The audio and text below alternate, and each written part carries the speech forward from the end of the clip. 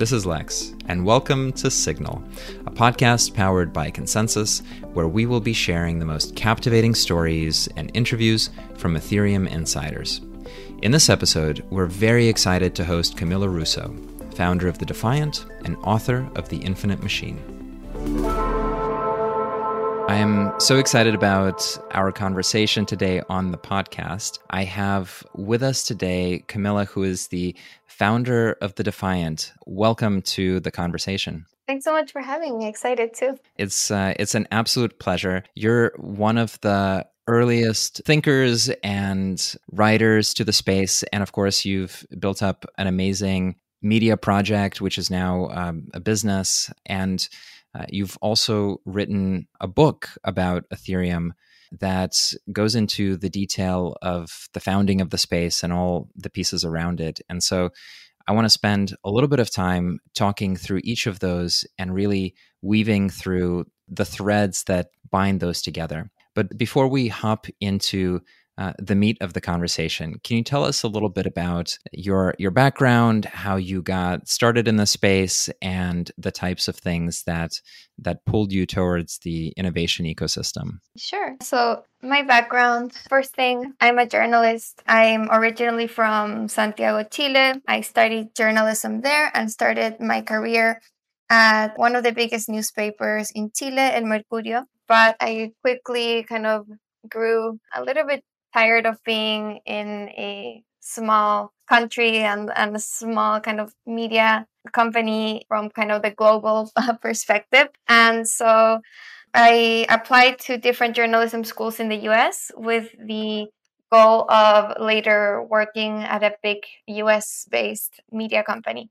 So I got accepted into Northwestern University and did a master's in journalism there at Northwestern Smith-Yale School of Journalism. It was a great experience, and it's where I first became interested in financial journalism. You know, I went into journalism because I like writing and like stories and history. I never thought I'd be ever interested in something to do with markets or numbers or anything related to that. But at Northwestern, I took this one financial journalism class, and I saw how powerful it was to just tell the story from the market lens. And since then, that's kind of like how I've come at the different stories and like the coverage I've done.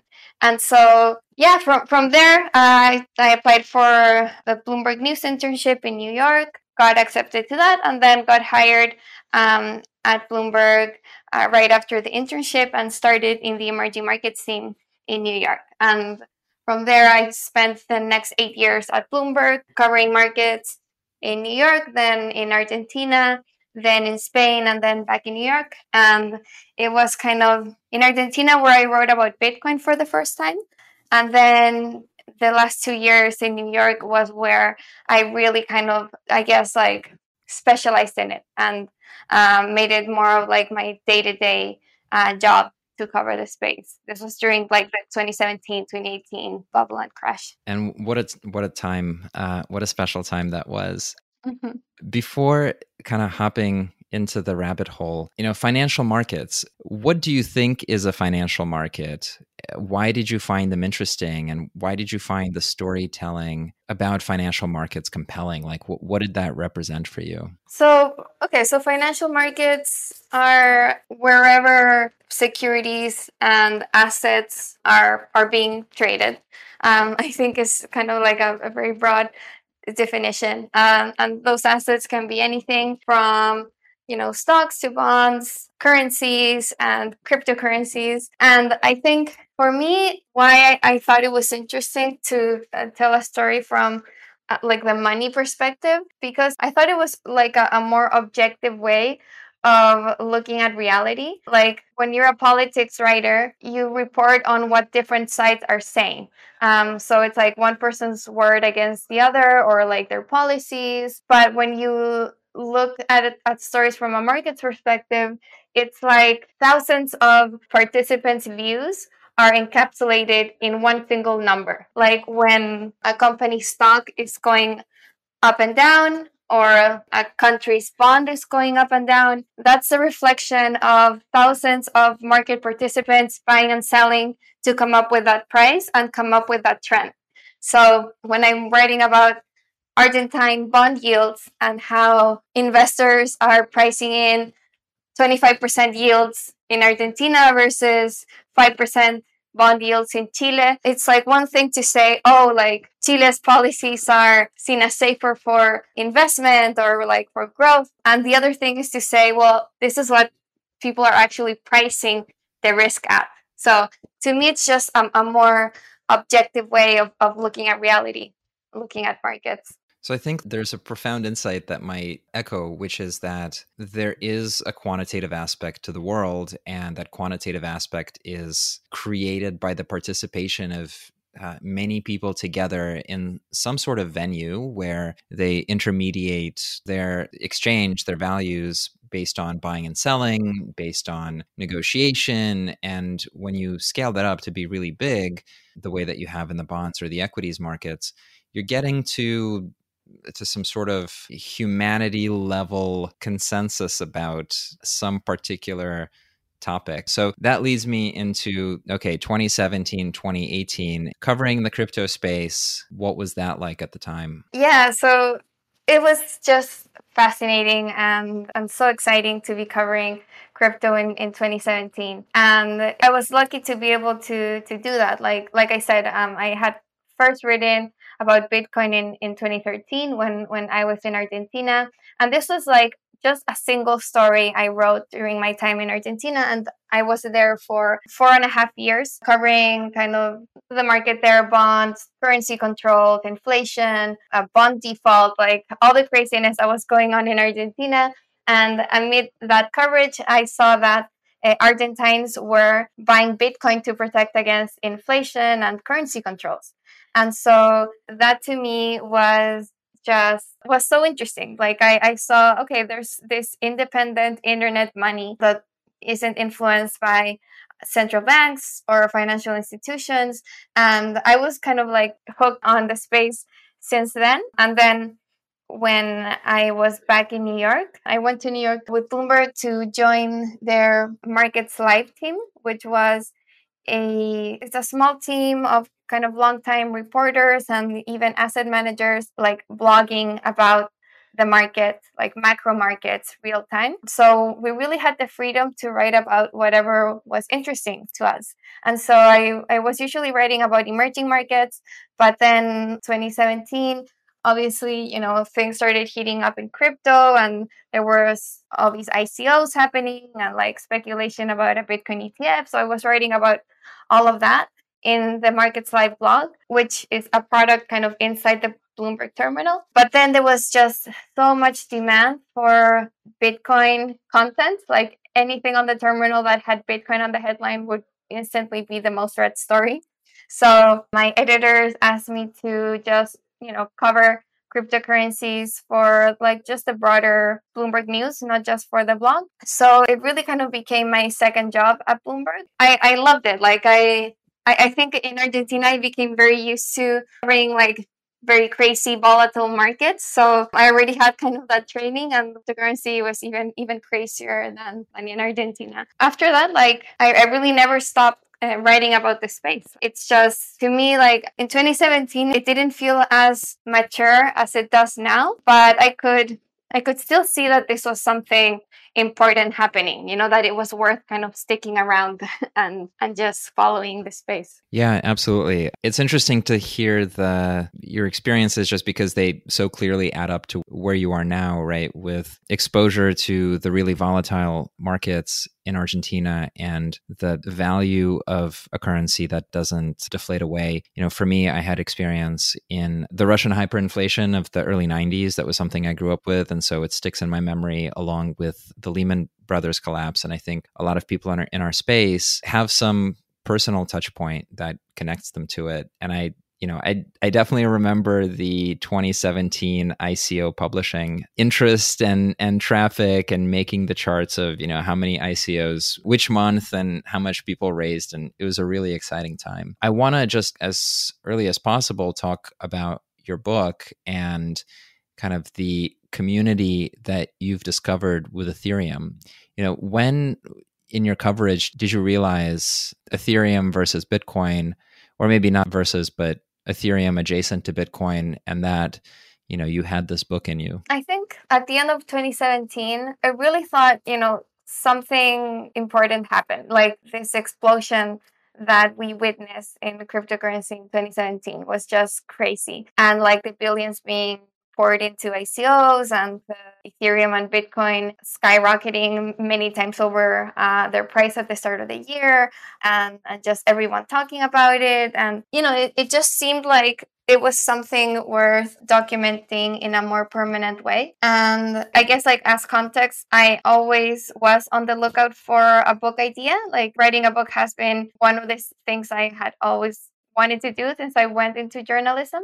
And so I was always kind of looking for where my book would come from. And covering crypto, I felt for the first time that this was a space where I could contribute something to. Because in Argentina, I was also kind of like on the lookout for a book idea. But because I just didn't feel that it was kind of my place to write a book on something on Argentina. Maybe it was, I don't know, like maybe I shouldn't have felt that way. I don't know. But it just seemed like there were so many other more kind of veteran reporters who had spent decades covering Argentina, or like who were actually Argentine. And I don't know, I just felt like a lot more of an outsider. But in cryptos, since the whole space is new, like it hasn't been around for decades, and much less like reporters covering it. So it just felt like a space that was new enough that nobody had really claimed a stake there and say, I'm kind of the expert in the field and I should be the one to write the story. So like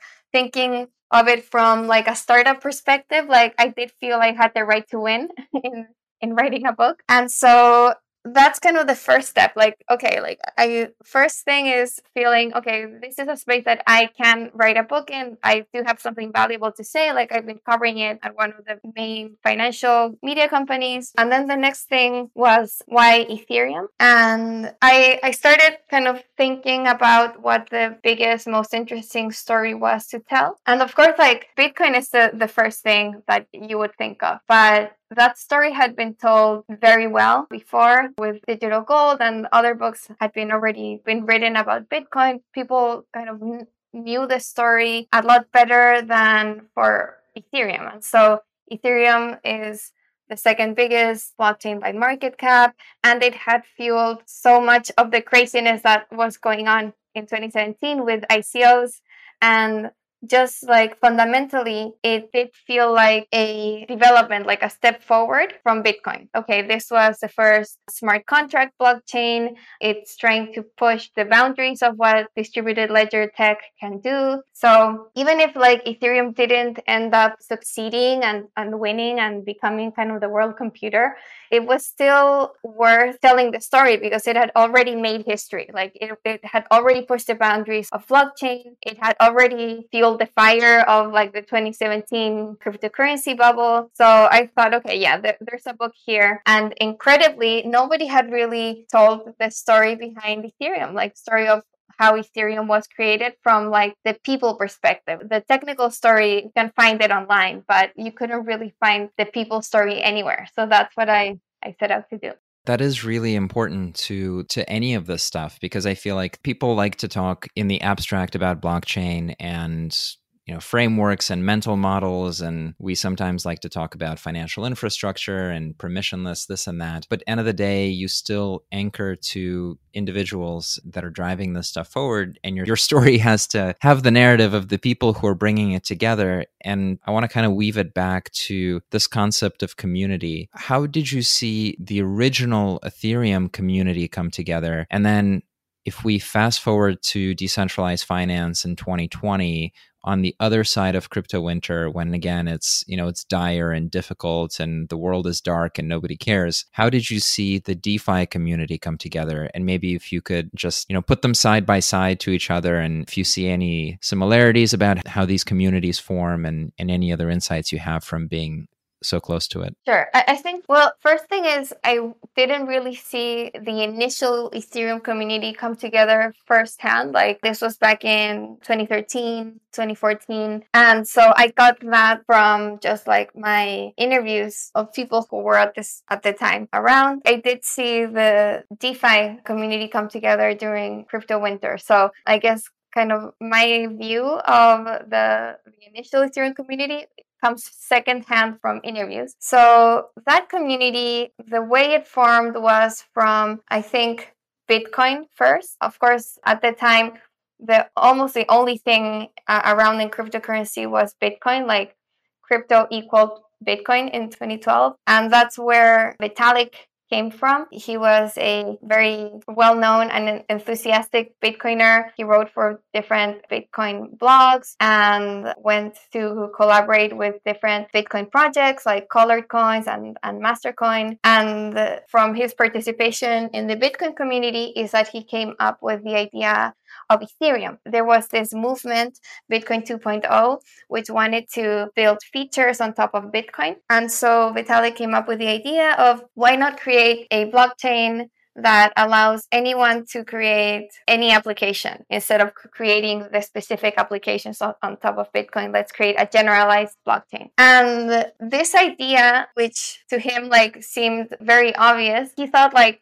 there must be a reason why this hasn't been done. Maybe it just can't be done. But he came up with kind of like a very rough concept, a white paper, even kind of ideas for like the first dApps that could live in this blockchain. And I wrote a story on this, and dApps at Vitalik list in the first white paper. It's pretty much mapping out DeFi today. It's just really interesting. But anyway, so the initial Ethereum community really sprung from the Bitcoiner community, people around Vitalik who believed in his idea and wanted to follow him and make this dream a reality. So it was people who believed that they could do something kind of crazy like this, because Vitalik also showed this white paper to whoever was close and whoever he respected.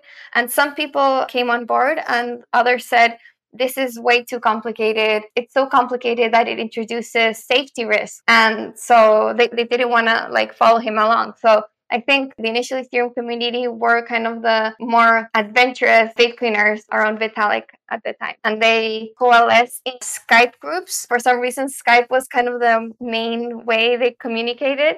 And they, started kind of talking there and then met up in Miami at a Bitcoin conference where they announced Ethereum, and kind of the rest went from there. So I think the Ethereum community in 2018 era and on, they didn't necessarily come from Bitcoin in the way that the initial Ethereum community did. Some developers came from Ethereum first. Some had looked at Bitcoin before and thought it wasn't very interesting because they weren't inspired by the like hard money aspect that draws Bitcoiners in. When they looked at Ethereum, they came to Ethereum from just like the technical aspect of, oh wow, like I can build stuff on top of this platform. And so you have people that come to Ethereum and join the community because of the tech first and not because of the ideology. And so I think that starts to kind of shape the Ethereum community. And so you see a little bit more of a diverse community on Ethereum than on Bitcoin, at least from my perspective, I found. And you also have developers who were disappointed with their experience on Bitcoin, that they had tried to build their project on Bitcoin and found that it was impossible to do. So they came over to Ethereum. Like Joey Krug is a great example of that. Like he had tried to build Augur on Bitcoin first, but it didn't work out. So he tried it on Ethereum. So I think that's how kind of the current Ethereum community has developed or emerged from hackers who want to build cool stuff, basically. Yeah, it's a really interesting evolution because the first one is like deep crypto, probably a lot of Bitcoin maximalists looking to expand what's possible at the protocol layer. And then Ethereum has gotten so sticky, and there's so many projects that are trying to still compete with Ethereum as the core layer, as layer one. And they're running into this problem of the independent developers that are trying to build apps from scratch in 2021 on programmable blockchains, they're really hard to pull away. And at the same time, around DeFi, you've now had people who've been through the market cycle of 2018, 2019, 2020, when it was unpopular to have chosen this career and this sector, who've emerged with multi-billion-dollar protocols and who've really figured out how to work together and how to move very quickly. And so it seems to me that sort of the location of the game continues to move forward really, really quickly. And today, when we're recording, Beeple sold in a Christie's auction for, I believe, $69 million an NFT of his collected digital works. And there's now another movement around crypto art, non-fungible tokens, music, and creators more broadly. And so I want to use that as an excuse to ask you to think about how you're now seeing media and the creative industries moving into the space, and then maybe connect that to the Defiant and how, as a creative, as a writer, how you're thinking about this next generation of, sort of like the media industry and business model on blockchains as well. So it's been really interesting to see what's happening with NFTs and digital art, because it really is bringing a new wave of users onto Ethereum and onto blockchains. I think with DeFi and with ICOs and just crypto in general, before NFTs, I think you can have a before and after the NFT craze of 2021. So before this boom, the main people who were coming to crypto were interested in trading, like interested in crypto for the financial perspective, the hedge against their currency, their digital gold, yield farming, putting money in ICOs. All of the previous crypto booms were surrounding just trading and investing. So NFTs is drawing a very different crowd. They are creators and artists. And so maybe, people who had looked at blockchain before and kind of read the headlines of Bitcoin to the moon, that didn't seem very interesting to them, or that didn't kind of like get the value across, like why blockchain is actually important and actually valuable. But now when they see an NFT and they can apply it to their own work and realize, okay, like now I see that this is a way to monetize my work. I can attach my art to this digital token or this digital program, and it can prove ownership in a way that has never been done before. Before, maybe a songwriter, a band would put their stuff on YouTube and it would get reproduced 1,000,000 times and they wouldn't see $1 out of that. Now that they can attach that song to an NFT and fans can buy that and be excited to be the first one to own it, or among the first group to own this band's NFT, now that they can actually monetize their work. And it's the first time that they've been able to do that. And it just drives the point across of why digital value and digital ownership is so important. Like it is revolutionary. So last year, I heard people say NFTs is how crypto becomes mainstream. I don't know if I really kind of believe that, because it seemed like, okay, like crypto bonds, I don't know, but it really is coming true. Like there's a whole new wave of users that are excited about crypto for the first time because of NFTs. And so there's this new community forming for sure. It's amazing that like you can be so deep in this space and devote 100% of your time to it, and then one day wake up and be completely surprised by how enormously adopted and popular it is in some particular aspect. Like I remember, so for me, like this thesis around DeFi as the financial manufacturing revolution that will replace fintech in a way that fintech was never able to do, I think it became clear around 18, 19 that was happening and it was a possibility. But like there's seeing that become just like 50 billion overnight of US dollars is blows your mind. And then similarly for the stuff that's coming out either on the music side of like 3LAU or Kings of Leon or this Beeple sale, it's like I'm in this space every single day, and it still just like blows my mind how powerful it is for people. I think one of the unique experiences, however, when you do remove all that industry value chain, when you do say, we're going to connect the user or the recipient directly to the person or company doing the issuance, whether it's your token or whether it's your art or whether it's your music or whether it's your content. There's a much more direct relationship between the user and the object. And that also comes with some weird outcomes, strange outcomes, and difficult to manage things. So for a lot of projects that issued tokens and the tokens went down in value, it was really hard to have essentially an angry community of token holders who lost money. And that was really difficult to navigate. And now we're sort of on the flip side where, I'm sure creators who are generating wealth or high quality information like the Defiant does about the space, which leads people to find alpha and do well, they start to form like these relationships to brands and to people in a way that's somewhat novel and also really quickly. And so, going back to what you do with the Defiant and then like your personal journey through the space as you get more of a profile and as you become in the center of the network, what has that experience been like to relate to people who have that direct relationship with you and they're sort of like attributing qualities to you or the brand that you're like, where did that come from? Yeah, no, it's definitely been interesting. Let's see, like the Defiant started as a Substack newsletter in June of 2019. And this was at a time when if you were in the space, you definitely knew about DeFi and you knew it was just groundbreaking, but it wasn't as a sure thing as I think it is now that, okay, like this is here to stay. But I just thought, there's something real here. Like there's actual value being created. Protocols are working. They have real users. They are transacting real money.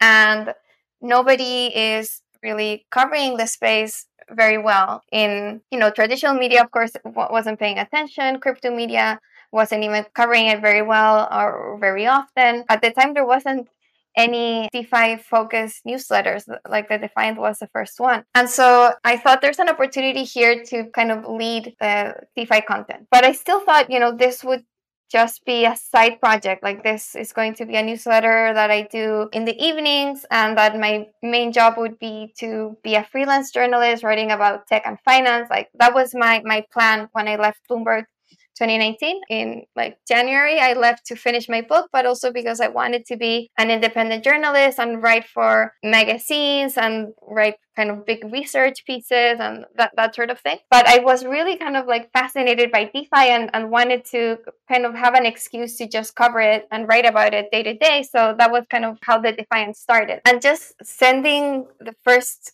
few emails was just extremely frightening to me and just thrilling, because up until that point, I had the Bloomberg name to protect me for the past 8 years. So, I turned in stories and like 3 different editors looked at them and they were vetted and they were like bulletproof. And if anything happened, it was still kind of a Bloomberg story. And, I didn't have to kind of like deal so directly with my readers and the good and bad that comes from that. I didn't get kind of as much praise for the work because it's kind of like expected that a Bloomberg story will kind of do the job. And I was also protected from any criticism or backlash because whatever, like it was a huge company behind me. So that was scary to do, to be just like on my own. Like I was deciding what to write. Nobody was editing and readers could come to me directly. And it was like my name, my brand. So that was very scary, but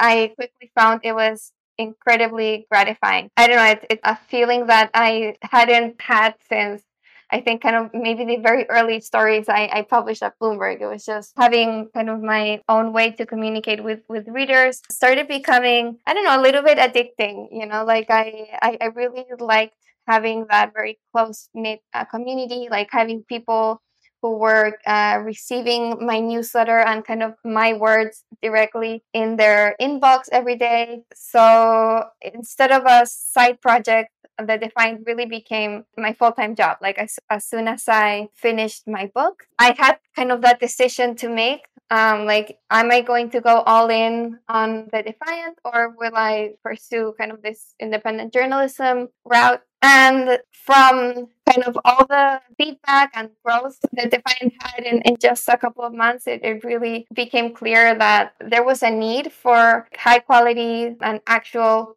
like professional journalism about DeFi. Still today, like very few people are doing that. So I thought, okay, it's an opportunity. People need this. And so I decided to just go all in on the Defiant. And I'm really happy I made that decision. I'm so proud of how the Defiant has grown. That's awesome. Congratulations on taking both the jump and the adventure and the outcome that you've achieved. It's really a fantastic resource for everyone listening to keep up to speed with the space, and also to sort of filter the real from the spin. There's a ton of spin in our space. Everybody sort of conflated financial outcomes with marketing, and with often trying to create a narrative about something that's not necessarily true. And I think the crypto and the DeFi space in many ways is still very much caveat emptor. And that's sort of the libertarian ethos, the liberation as well as the danger. To close us out, can you tell me a little bit, what is your filter? How do you separate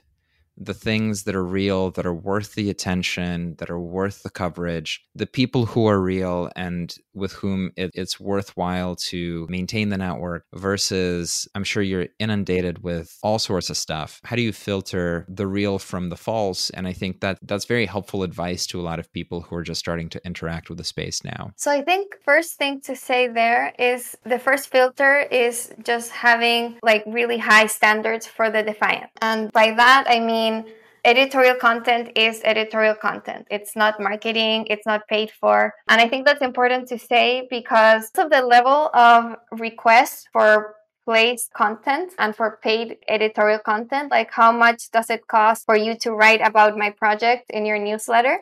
I know that it's happening in the space, that people are passing off content when it's actually marketing. And you can actually, start to see it in other publications. And I think that's very dangerous. You're actually deceiving readers when you do that. So the first thing is, at the Defiant, there is a clear division between what is editorial content and articles in the newsletter and website and podcasts. Like my podcast guests, they don't pay to be on the podcast either. And what is sponsorships? Like, my sponsors are at the top of the newsletter. They are kind of regular ads. If I have a sponsored post, that's written by the brand. It's not written by me. So there's kind of like a clear separation between what's marketing and what's kind of actual editorial content. And then how do I filter what should be editorial content? And I think it's like it just comes from experience to be able to tell what's like an important or like a real project. But I think like it really helps that we are guided by facts. And I mean, that seems obvious, but we write about things that actually happen. So it's different to get a pitch from a project being like, we are the first and most scalable blockchain that's ever lived, and we are going to transform payments in emerging markets, and we are going to do this and that. Okay, like anyone can put those promises on like a press release, but we cover like things that are launching, things that have attracted I don't know how many millions in a few weeks, or that have a certain number of users. We write about things that are happening. And I think that's a great way to write about things that are real. So it's not like we will never cover something that isn't live and has users. We might kind of link to it or do like a short summary, because that's still kind of content that my readers want. Like they are on the lookout for new projects, but we won't spend kind of our real estate on things that are just promises. So I think that's kind of a good way to filter. And then the other way is more subjective. It's more like just watching actual organic excitement for a project. It's a good barometer. Like if I see several kind of people talking about this thing that happened, or like a lot of engagement on like Twitter or Reddit, and you get to a point where you can tell whether, oh, this is just their own marketing and bots, or like whether this is actual engagement. So I think that's a bit harder to do if kind of we are picking up these signals and we see like people on different channels and just like separately talking about something, then that's also a good sign that we should be covering it. Absolutely. There is reality and there are facts and things actually happen in that reality. And it is not just all Twitter bots swirling around in chaos. And so I definitely agree with you that you do need judgment, but there is a there. Thank you for sharing your insights. I want to recommend that everybody check out The Infinite Machine on Amazon and, of course, subscribe to The Defiant. Anywhere else that our listeners should find you and connect with you? Well, I think Twitter is the best way to connect with me. I'm at Cami Russo. The other thing, I wanted to do a shout out to this new project that I started with Lee Quen. We're doing a magazine for women in tech and finance, and we have a Gitcoin grant up. So if you want to help us get this project off the ground, go to our Gitcoin grant. It's DesFems. So that's another way to support. But yeah, The Defiant and The Infinite Machine, go check them out. Awesome. We'll put the links in the show notes as well. Thank you so much for spending the time here. No, thank you. This was really fun. A big thank you to our listeners for joining today. We hope you enjoyed the episode. Keep the conversation going by following us on Twitter, LinkedIn, or Discord, all at Consensus. Reach out, ask questions, and suggest who you'd like to see featured in future episodes. To learn more about the topics discussed today, see our blog at consensus.net/blog and subscribe to our weekly Signal newsletter. Thank you for listening, and we'll see you next time.